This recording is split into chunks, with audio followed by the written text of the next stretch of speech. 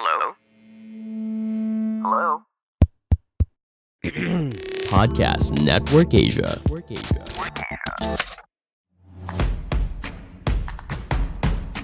Migs Bustos, Cheska Litan Calao. This is Off the Record.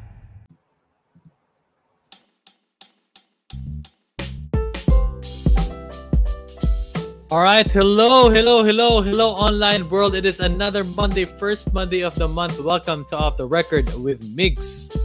Well, yes, this is our season finale. This is the third season, Mix. I can't believe we've had, 12 episodes na? Time flies when you're having fun.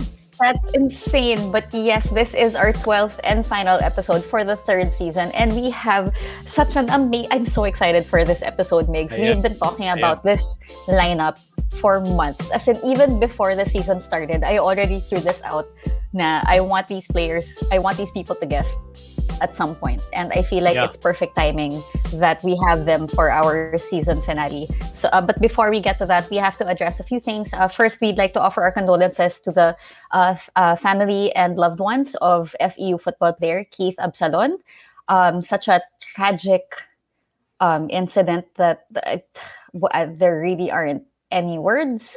But also, we have to extend our congratulations to Filipina golfer Yuka Saso, who, pinanood ko kasi siya kanina live while it was on TV. She is one of the youngest kasi tied sila at 19 years old. So she's one of the youngest women's US Open champions. Right. Yes. So congratulations. Yuka. Sobrang so happy about that. Yeah, and if you want to catch more on that, they have stories now online, especially with her friend Andre Felix from CNN Philippines. Got to interview her earlier. Check that out online on how Yuka won her US Open Championship. And I believe it's in the park. Yung tied sila at 19 now for that. Coveted, one of the youngest players to win that US Open Championship. But now we have a packed season ender. We are so excited, Cheska. January pa lang yata pinag-uusapan na natin to, and we are very thankful that we have these three gentlemen, PBA legends right here on the show. Personally, I am a fan of San Miguel. I used to be a fan of San Miguel ever since I was, maybe in my grade school and high school years. During this era, late 90s to 2000s era, because we have now on the show SMB legends. We will start off with, of course, Coach Jong with Chico, Coach Olsen Racela, and Coach Danny Ildefonso. Raise the roof. Thank you, gentlemen, for joining us here in Off the Record. Maraming pong salamat. Coach Danny, you are now in the spotlight. When I messaged you, Coach Danny, on Instagram, invite kita about reliving your SMB championships. Ano yung mga unang pumasok sa isip mo na napayes ka and you want to talk about this on the show? Siyempre, si Cheska. Si Cheska, tagahanga natin ng sa San Miguel, taka si Ikaw Migs. And siyempre, gusto ko palagi nakasama sila Coach Jong and si Olsen. So, hindi ako nagdadalawang isip pag sila yung nakakasama ko sa ganitong mga usapan. And syempre, paraan din, ma-refresh din yung mga good memories. Yan, nung nakasama ko silang dalawa. Si Coach Jong and si Coach Olsen. Coach Jong, nagka-6 championships kayo during your time with SMB, with sila Danny, with sila Olsen. Paano nabuo yung team under you? Kasi I know na naging addition during your time si Danny Seagal, may mga trades na nangyari. As the coach of SMB at the time, paano mo naisip na ma-form yung team na nag-champion sa'yo? Actually, si Coach Ron naman nag-uumpisa nun eh. Unang-una, nakuha namin si Olsen nung nag-start si Coach Ron as head coach. Yung unang niyang kinuha talaga si Olsen. Tapos, sumunod si Danny I. Then when I head coach, nagdagdag lang ng dagdag para makompleto yung mga missing pieces. So, doon nangyari yon. Kung hindi naman nakuha si Olsen at si Danny I, ang hirap din bumuo ng team. So, that's how it all started. And then, eventually, yun, nag-champion because napuno namin yung mga missing pieces na kailangan. Coach Danny, nung papasok kayo nung, I believe it was 1998. 1998 nang makapasok kayo sa San Miguel, ano yung parang expectation sa iyo nun? Papunta sa team and yung role that you had to, yung kinailangan mong gampanan? Talagang palagi kong inuulit-ulit na sinasabi pag nag-interview ako. Talagang sobrang blessed lang ako dahil sa San Miguel ako napunta and sa mga coach na talagang pinadali yung basketball sa akin, especially Coach Ron, then Coach Jong, tsaka yung mga assistant coach niya na talagang dahil yung sa expectation sa akin na as a number 1 pick sa PBA, so parang talagang pinadali lang nila sa akin yung role ko. For example, yung talagang hindi ko masyadong na pressure yung sarili ko dahil nga napapalibutan ako ng mga veterano, mga players pati noon. And yun nga, pati si Olsen, andyan si Olsen. So talagang andali ng basketball sa akin before, and alam ko din kasi kung ano lang yung rule ko lang as a rookie before na talagang nag-ano lang muna ako kung ano yung kailangan kong ma-adapt sa PBA tsaka sa team. For example, yung defense, yun, doon nagpo-focus lang ako doon. In-insist lang sa akin kung ano yung sa pinaka-importansya ng defense. So, then yung offense, nagiging madali na lang. So yun, naging madali yung basketball sa akin yung 1998 at hindi ko masyadong na-pressure din sa sarili ko. Dahil nga kina Coach John tsaka sila Coach Ron. At sa mga teammates ko din, napaka-blessed lang talaga ako sa San Miguel din talaga ako napunta dahil sa mga taong nakasama ko doon. So balikan natin si Coach John. Coach, when you look at what you guys were able to do, because sobrang ganda ng run ng San Miguel. Sobrang ganda ng lineup. You have parang halos lahat ng players na nakuha mo, na naglaro sa team mo, they ended up becoming legends, they ended up becoming coaches, na tuloy-tuloy pa rin ang legacy sa basketball. In your wildest dreams, did you ever imagine na yung mga nagagawa ninyo would still be talked about to this day?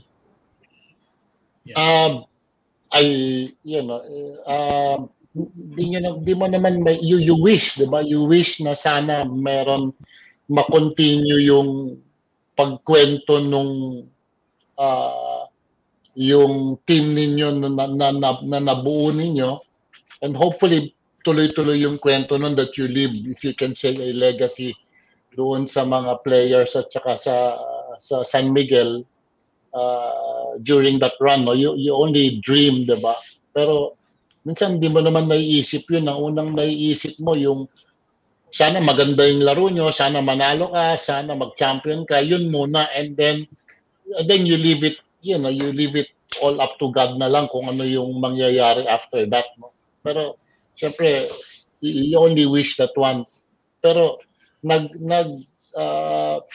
how do you say, we only made a run because of the players na maganda yung chemistry nila. They, nagbibigayan sila sa isa't isa, hindi sila nag-iinggitan. So, kaya maganda yung run namin during the 90s. Coach Jong, speaking of players and chemistry, if hindi po ka nagkakamali, Olsen was recruited in 1997, Danny I 1998, Danny S in 99, and Don in 2000. Kumbaga, in 2000, you already had that Big Four and established Big Four. What was it like coaching that group, Coach Jong? There were such a bunch of good, mabait na mga players. So, nape-pressure ka na. It makes the job easier kung mababait yung player mo at saka hindi sila pasaway.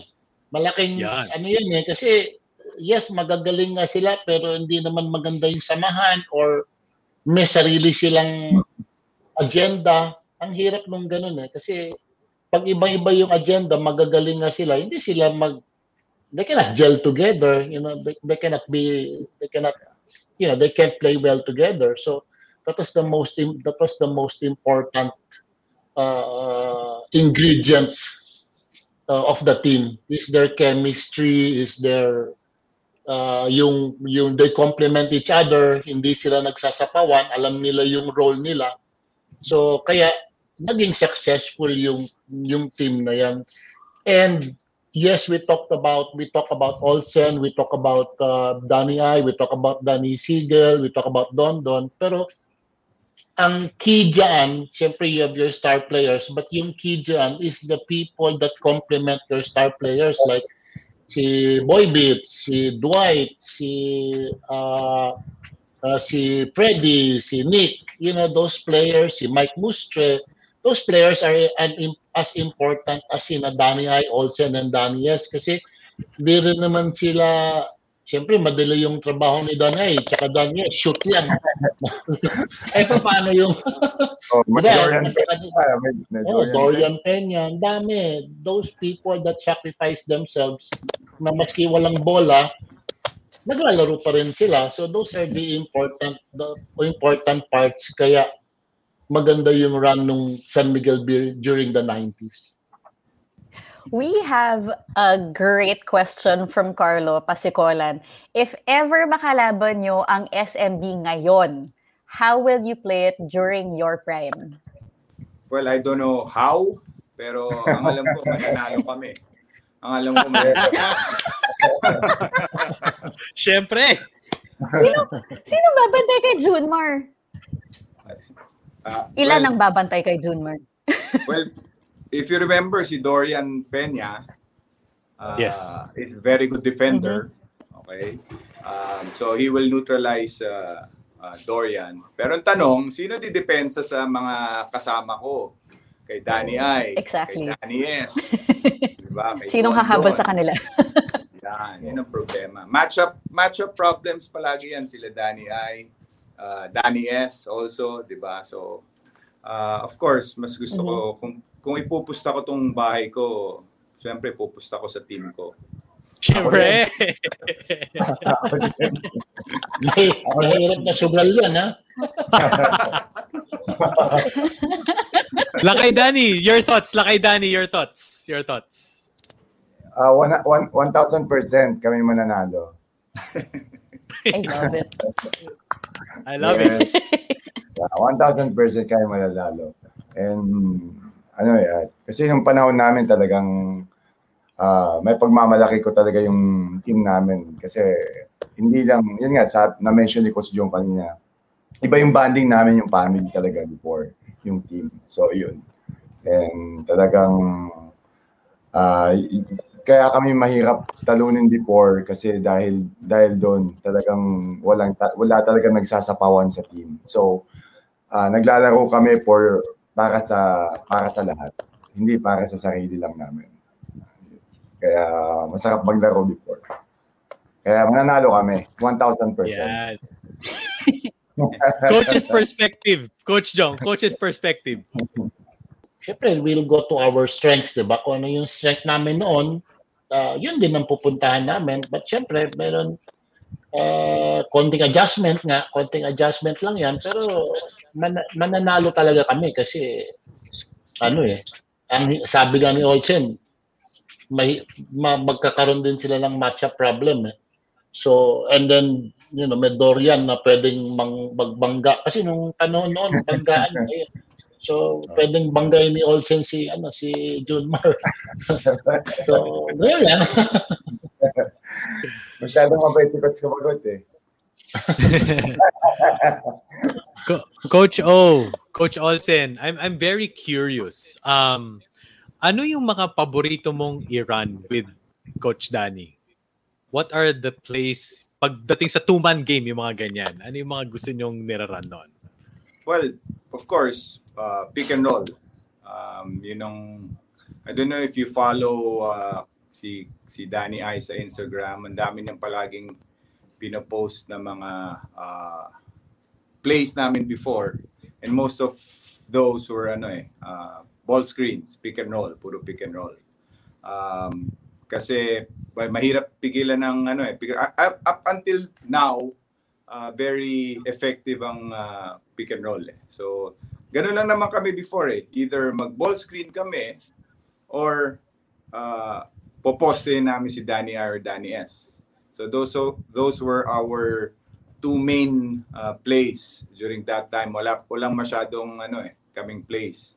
Sobrang galing ng players namin na hindi na namin kailangan ng plays, either ball screen or post up. Yun ang ginagawa lang namin dati.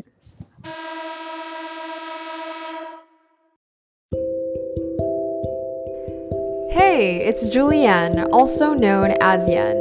You might know me from TikTok, where I post content about wisdom, wellness, and stories to inspire. Join me in my podcast at Journey with Julianne for even more content on how both you and I can nourish our mind, body, and spirit on this journey called life. I look forward to growing with you. Listen to Journey with Julianne whenever you listen to your podcasts. Check me out after listening to this one.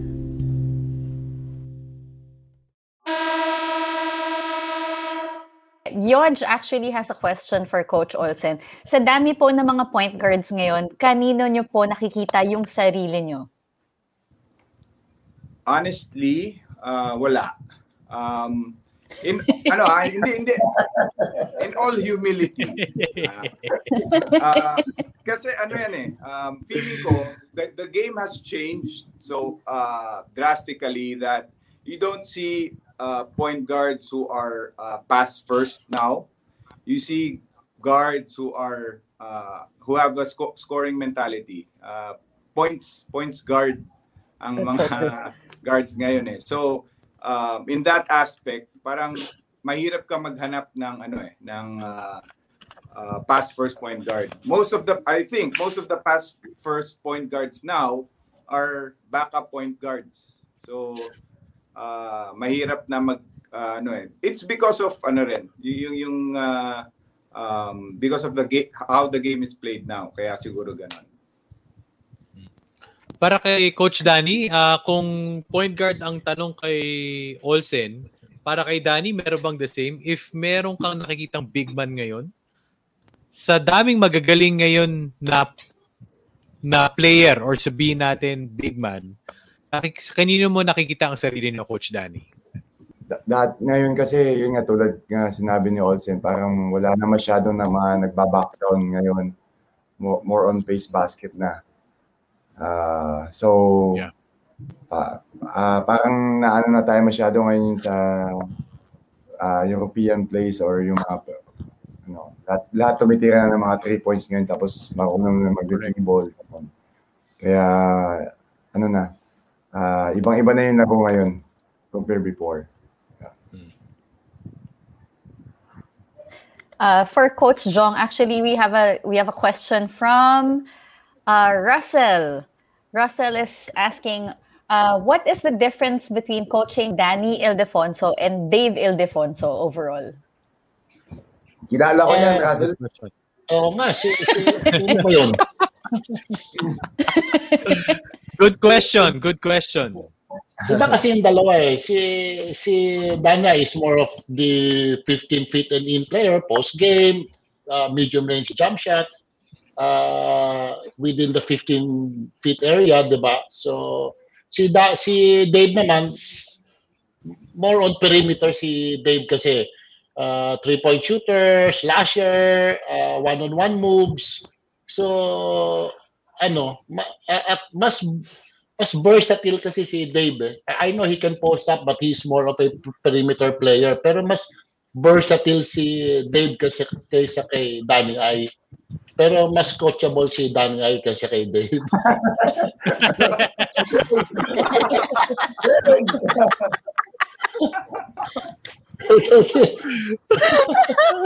Pero ba magka-comment doon, Danny I? Magka-comment ba kayo doon, Coach Danny? Totoo yun. Kasi pinapangaralan palagi ni Danny I si Dave eh. Dapat gano'n. Alam ni Danny I yan. For coach, yan ang mga off the record talaga, di ba? Off the record. Yan recorded na. I love it. Salamat, coach. Ang galing, no? Ang galing. Like, Danny I, Sean, or Dave Ildefonso are like one of the father and son dads na, parang sarili lang, na-coach ni Coach Jong. Tapos na-coach ni Coach Jong si Danny, and na-coach na si Dave. So parang ang galing lang na coincidence. This question is for Coach O. One of the quotes that I always remember and I take into life, Coach O, alam mo yan, is a quote that you also embody, which is also shared to you by Coach Ron Jacobs. The harder you work, the luckier you get. Can you tell us about that quote and how it resonates with your story, Coach Olsen? Well, alam na alam din ni Coach Jong yan eh. Because si Coach Jong is one of the hardest working coaches we know when it comes to game plans and scouting and videos. So, yun yung palagi sinasabi ni Coach Ron sa amin eh.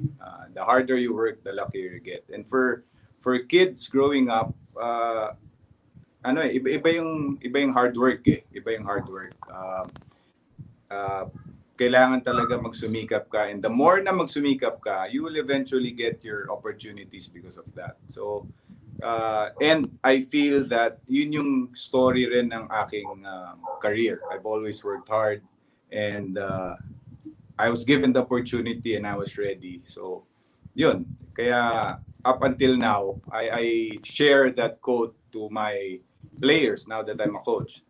Sa FEU, alam nila yon. So the harder you work, the luckier you get. Each of you have your own stamp in PBA history. Like personally, may mga, kasi iba yung experience ko kasi naging courtside reporter ako. So I have personal encounters with you guys. Pero yung kay Coach Jong, sorry, kay Coach Jong kasi, like please note also, my introduction to the PBA was during the late June Bernardino's era. He was good friends with my mom, so binibigyan niya kami ng tickets to games. So I remember watching San Miguel during your time na I was still in high school. I had no idea what was going on, pero sobrang grabe yung atmosphere. And if there was an introduction to the PBA na I ever could have had, that probably was the best introduction for me. Pero when I became a courtside reporter, I was assigned to a game nang si Coach Jong medyo mainit ang ulo.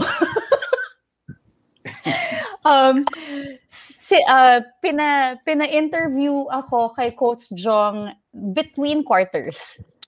And baba yung team mo. And I remember na parang may mga nasabi ka during the interview na after the interview, dinapitan ako ng tao from the commissioner's office and they asked me, Cheska, please write down everything Coach Jong said. Ayoko magsumbong. But syempre, I had to. But when you look back on moments like that, yung mga mainit ang ulo mo, were there ever times na you took it out on your players, or how did you regain composure? Kasi mahirap yan as a coach pag mainit ulo, di ba? Even as a player, pag mainit ulo, mahirap din. Kasi coaches should, ewan ko, but kung ako tamang magsalita nito coaches should maintain their emotion kasi. Hindi ko alam kung ako dapat, pero sige. Coaches should we try to control our emotions so that we can concentrate on the game. Dapat, siyempre, minsan you get full of emotion because of the game. Pero in general, after a while, you try to compose yourself and try to stay in the game as concentrated as possible. Pero siyempre, alam ni Olsen dyan, tsaka ni Danny ay, may outbursts din naman paminsan-minsan, but it won't linger on throughout the game. It's only a spur of the moment thing, and then after that, you go back to your focus on how to coach the game. Yun lang. And then we can, generally coaches can control that. Even in practice, minsan, okay, then you have an outburst in practice because di na nagawang tama or for whatever reason, and then after that medyo nako-control mo na yung emotion mo ulit. It happens. So that's how we deal with those outbursts. It doesn't linger on throughout the game or throughout the practice.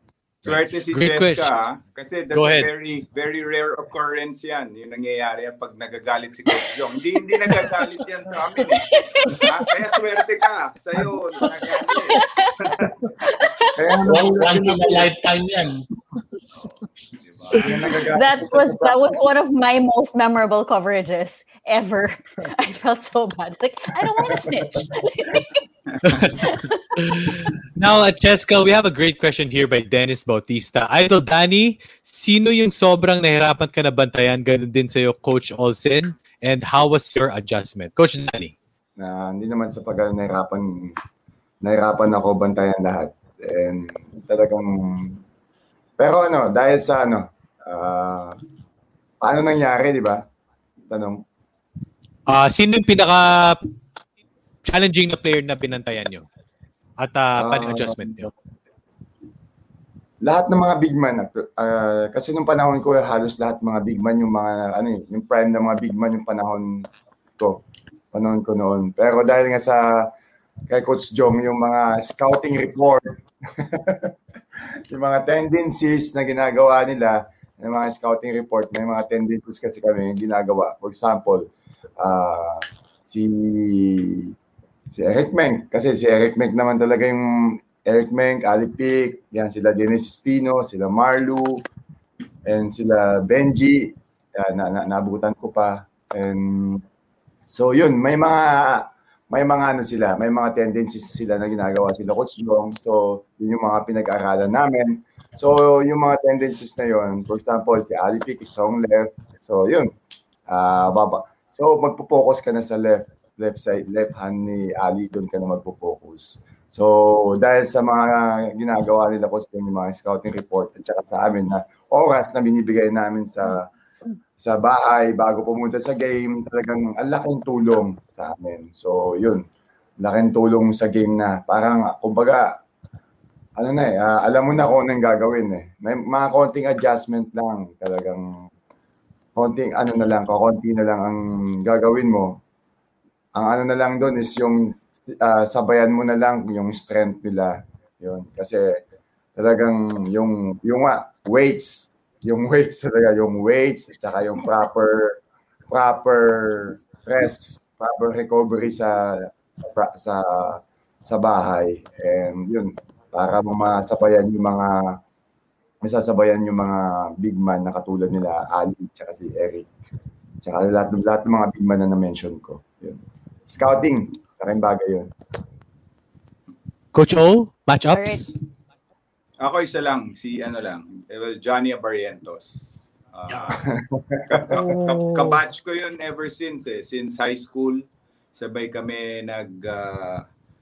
graduate, transition to college, sabay kami PBL, sabay kami PBA. So in all those years, alam ko na yung laro ni Johnny. Pagdating namin sa PBA, hirap na hirap pa rin ako magbantayan si Johnny Barrientos. And he was so skilled, he was so quick. And then nung PBA, he developed his 3-point shot. So, and he's a very good passer. So, and not to mention, ang napakagaling dumipensa din. So, pinaka mahirap talaga for me is si Johnny Barrientos. Nahirapan ako kay Coach Tim tsaka kay Coach Chot. Nahirapan ako. Si Coach Tim kasi mahirap kasi magaling especially in a series, magaling mag-adjust kasi si Coach Tim eh. So ang hirap talagang kalaban si Coach Tim. Kailangan advance ka sa anong ang pwede niyang gawin para mag-adjust kasi maski nanalo siya, alam mong mag-a-adjust pa rin siya. Hindi niya ilalabas din yung dati niyang ginawa. So kailangan ahead ka sa kanya kaya ang hirap kalaban si Coach Tim sa series. Yung pangalawa si Coach Shot kasi si Coach Shot ma-surprise siya, marami siyang surprise ba na hindi mo akalaing na gagawin pero yung magagawin niya sa laro both offensively and defensively. So parang siya yung very I don't know how you say it, but he likes to do different things that will catch you off guard. So ganun si Coach Chot. Si Shot, mahirap din kasi alam niya lahat ng galaw ko eh. So, ang hirap din kalaban si Shot eh kasi alam niya yung takbo ng utak ko, tagal na namin nagsama. So, mahirap din yung gano'n kasi alam niya yung lahat ng galaw ko. So, mahirap din kalaban si Shot. So, yun, those are the three coaches that really give me a hard time when we play against them. Shot Parkinson yun ha, hindi Shot Reyes ha. Shot Parkinson. Yung isa shot yung isa shot. Right. I wish we had 2 hours to talk to you guys, but of course we do have to get your messages because when we announced that you guys were guesting on the show, ang daming na excite, ang daming natuwa. So obviously there is still a massive fan base for you guys and what you guys did during your SMB era. So do you have a parting message to the fans? Let's start with Danny. Unang-una, nagpapasalamat ako sa inyo, Cheska and Migs, and sa pag-invite dahil yun, mapapasalamatan ko lahat ng mga fans na former nung naglalaro po sa San Miguel. Maraming salamat po sa inyong lahat and naway wag po kayong magsawang sumuporta sa PBA. And naway wag niyo pong kakalimutan yung mga anak ko, si Sean at si Dave. Sana kung gaano niyo po ako sinuportahan before nung naglalaro pa ako, sana ganun din po kina Sean and Dave. Yun lamang, God bless. Thank you. Coach O? Raise the roof. Raise the roof. Raise the roof. Coach O? Yes. Well, again, katulad sinabi Danny, thank you to all the ever loyal San Miguel fans. You know, people still reach out to me through social media, sa Instagram. They want us to post some more videos of yung mga old school plays namin. And I guess it brings back so many memories sa kanila. And we enjoy doing that also. Just like what we're doing now, we enjoy sharing those memories with you. So maraming salamat po sa inyong lahat. And sa lahat ng nakikinig at nanonood sa atin, still keep safe. Ingat pa rin tayo lahat. Hindi pa tapos sa pandemic. Let's wear our masks. Alam ko marami nang napapakunahan, but it's still not 100% safe. So ingat pa rin tayo lahat. Thank you, Coach O. Coach Jong? Yes, thanks Migs and Cheska. Mabuti na nakapag-guest ako dito kasi bihira ko na nakakasama si Olsen at si Danny Ay. And it's good to talk about the good old days. And thank you also to all the San Miguel fans that supported us before. And also we need your prayers and support for the Gilas team that is going to play in the upcoming window in Clark. So prayers and support for the Gilas team. All right. There you have it. Right. San Miguel Beermen. Wow. Olsen Racela. Thank you so much for making my dream come true. There you have it. Once again, SMB legends, Jong Wichiko, Olsen Racela, and Danny Ildefonso. Thank you so much for joining us here on Off the Record. Thank you to everybody, lahat po ng fans that watch this, lahat po nag-comment. Thank you. And please do support Gilas Pilipinas, FEU, and of course, Coach Danny Ildefonso. Gentlemen, thank you so much. Stay safe and God bless. Bye-bye. Thank you. See you, Danny. Thank you. Bye-bye. Thank you. All right. Up next. All right. Wow. We're thrilled. All right. So up next, that was SMB legends, of course, Jong, Danny, and Olsen. But up next, we have a very, very special guest. But tune into Off the Record. We'll be right back just after a short break. The views and opinions expressed by the podcast creators, hosts, and guests do not necessarily reflect the official policy and position of Podcast Network Asia. Any content provided by the people on the podcast are of their own opinion and are not intended to malign any religion, ethnic group, club, organization, company, individual, or anyone or anything.